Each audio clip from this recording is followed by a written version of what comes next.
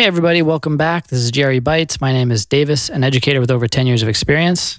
And I'm Orion, the founder of Stellar GRE. We're here once again to bring you your weekly bite-sized episode on GRE prep and all things grad school admissions. Please check out our top-rated GRE self-study program at stellargre.com and use the code BYTES for 10% off all memberships. All right, let's get to it. So we've done a few of these episodes before. We've done live walkthroughs of how to solve questions before. It's still an experimental format. Please, let us know in an email or comment section if you like these or if they're functioning.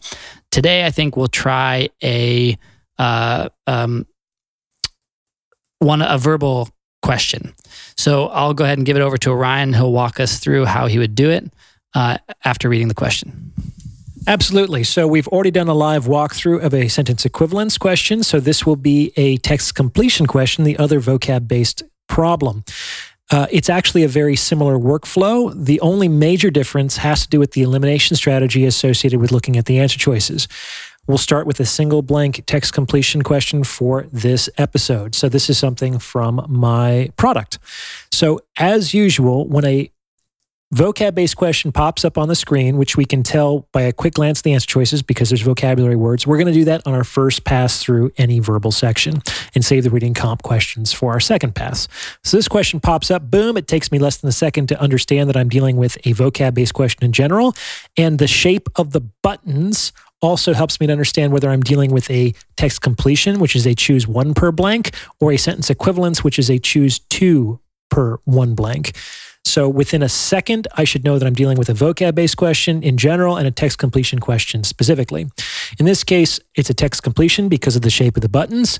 And so there's circles on the product, but on the actual mock tests and on the actual GRE, they're not circles, they're the buttons themselves. Like the words are inside of rectangular buttons, and you would click the entire rectangle in which the words are contained to indicate your selection.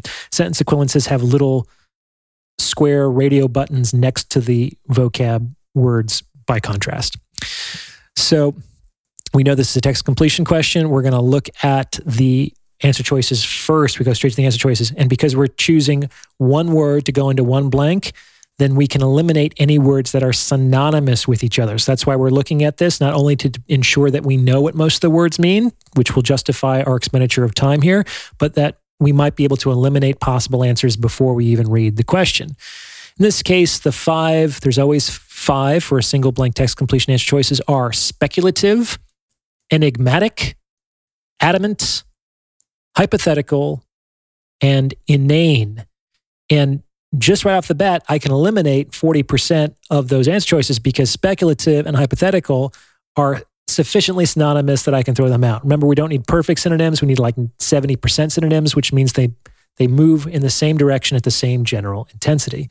So great, I got rid of 2 out of the 5 answer choices. Now I have a forced choice between 3, enigmatic, adamant, and inane. And let's assume that we know what those words mean.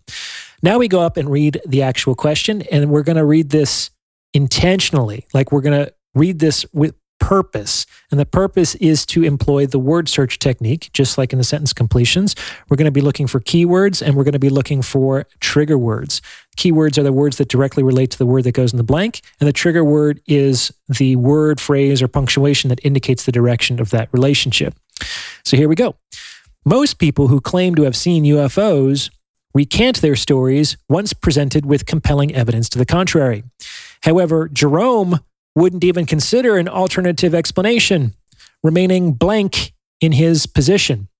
So as often the case, it's usually easier to see triggers than keys. And here, a very clear trigger that's reaching out to us is however, which began the second sentence. However is a change direction trigger. So we can then use that trigger to reverse engineer the key. So we want to change from what? Well, the answer to that question is going to be our key word. Well, if most people recant, which means to take back their stories, and Jerome is the opposite of that, he's sticking to his guns. He's staying with it come hell or high water. You go for it, Jerome. Maybe he's in on those, like, what were they, the Mexican aliens that were recently, quote, discovered, right? Maybe Jerome was behind that. So we want the opposite of someone who takes back their stories, someone who sticks with their stories, and we have a forced choice. which is closest in meaning. Enigmatic, that doesn't mean to stick with something. That's a psychological association trap answer associated with UFOs and conspiracy theories and all that. So it's mysterious, but it has nothing to do with to stick with.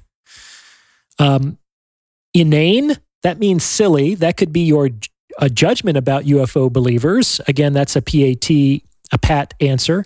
And the third option is adamant, which means strong and unyielding. That's a great fit for the word that we're looking for, someone who sticks with their stories, even when there's compelling evidence to the contrary. We're going to choose adamant and move on with our lives. So that was me talking through the entire thought process with full sentences, explaining other contextual parts of the strategy that you should just have ingrained in you. And that was like, 3 minutes. And with practice, with not speaking to yourself in full sentences and knowing exactly what you're doing and why you're doing it in the workflow, you can easily answer this question in less than 60 seconds, which is really what our goal is for all vocab-based questions. Thanks, Orion, for that clear walkthrough. A couple interesting points to fact out, maybe interesting points to point out, and you can give us some facts on these. You mentioned PAT, a pat response, like a psychological trap, association trap. And you also mentioned trigger words. So, for example, there was UFOs, and then there was enigmatic. And there was, someone who believes in UFOs, and there was inane. It was silly. So, and then, but the real trigger words were relating to the verb, either recanting their positions after evidence, and then, however, Jerome does the opposite of change his position. Can you talk just briefly about those? Yeah, so most of the trap answers on a vocab-based question are going to be related to the surface narrative of the story and have nothing to do with the deep structure of the problem. Because this question actually has nothing to do with UFOs. We could eliminate that language entirely or switch it around to something that has nothing to do with that. Like most people who claim to be very serious about politics or who are interested in becoming surgeons, like these things are not inane anymore, right? We can still recant their stories. And if Jerome, however, is the opposite of that, it's still going to be the opposite of recant, regardless of what Jerome's beliefs are or what the topic under consideration is. It has nothing to do with those things. That's why we use the word search technique, so we can cut through all that unnecessary verbiage. I really appreciate that. I hope everyone found this beneficial. Hopefully you could follow along in this audio format. Thank you, everybody, for tuning in. Please give us your feedback at stellargre@gmail.com. And you can also email us if you'd like more of these questions or any other types of questions as well related to the GRE or grad school admissions. We'll be back next week for another episode. And in the meantime, check us out at stellargre.com for our top-rated GRE self-study program and use the code BITES for 10% off any memberships. Talk to you soon.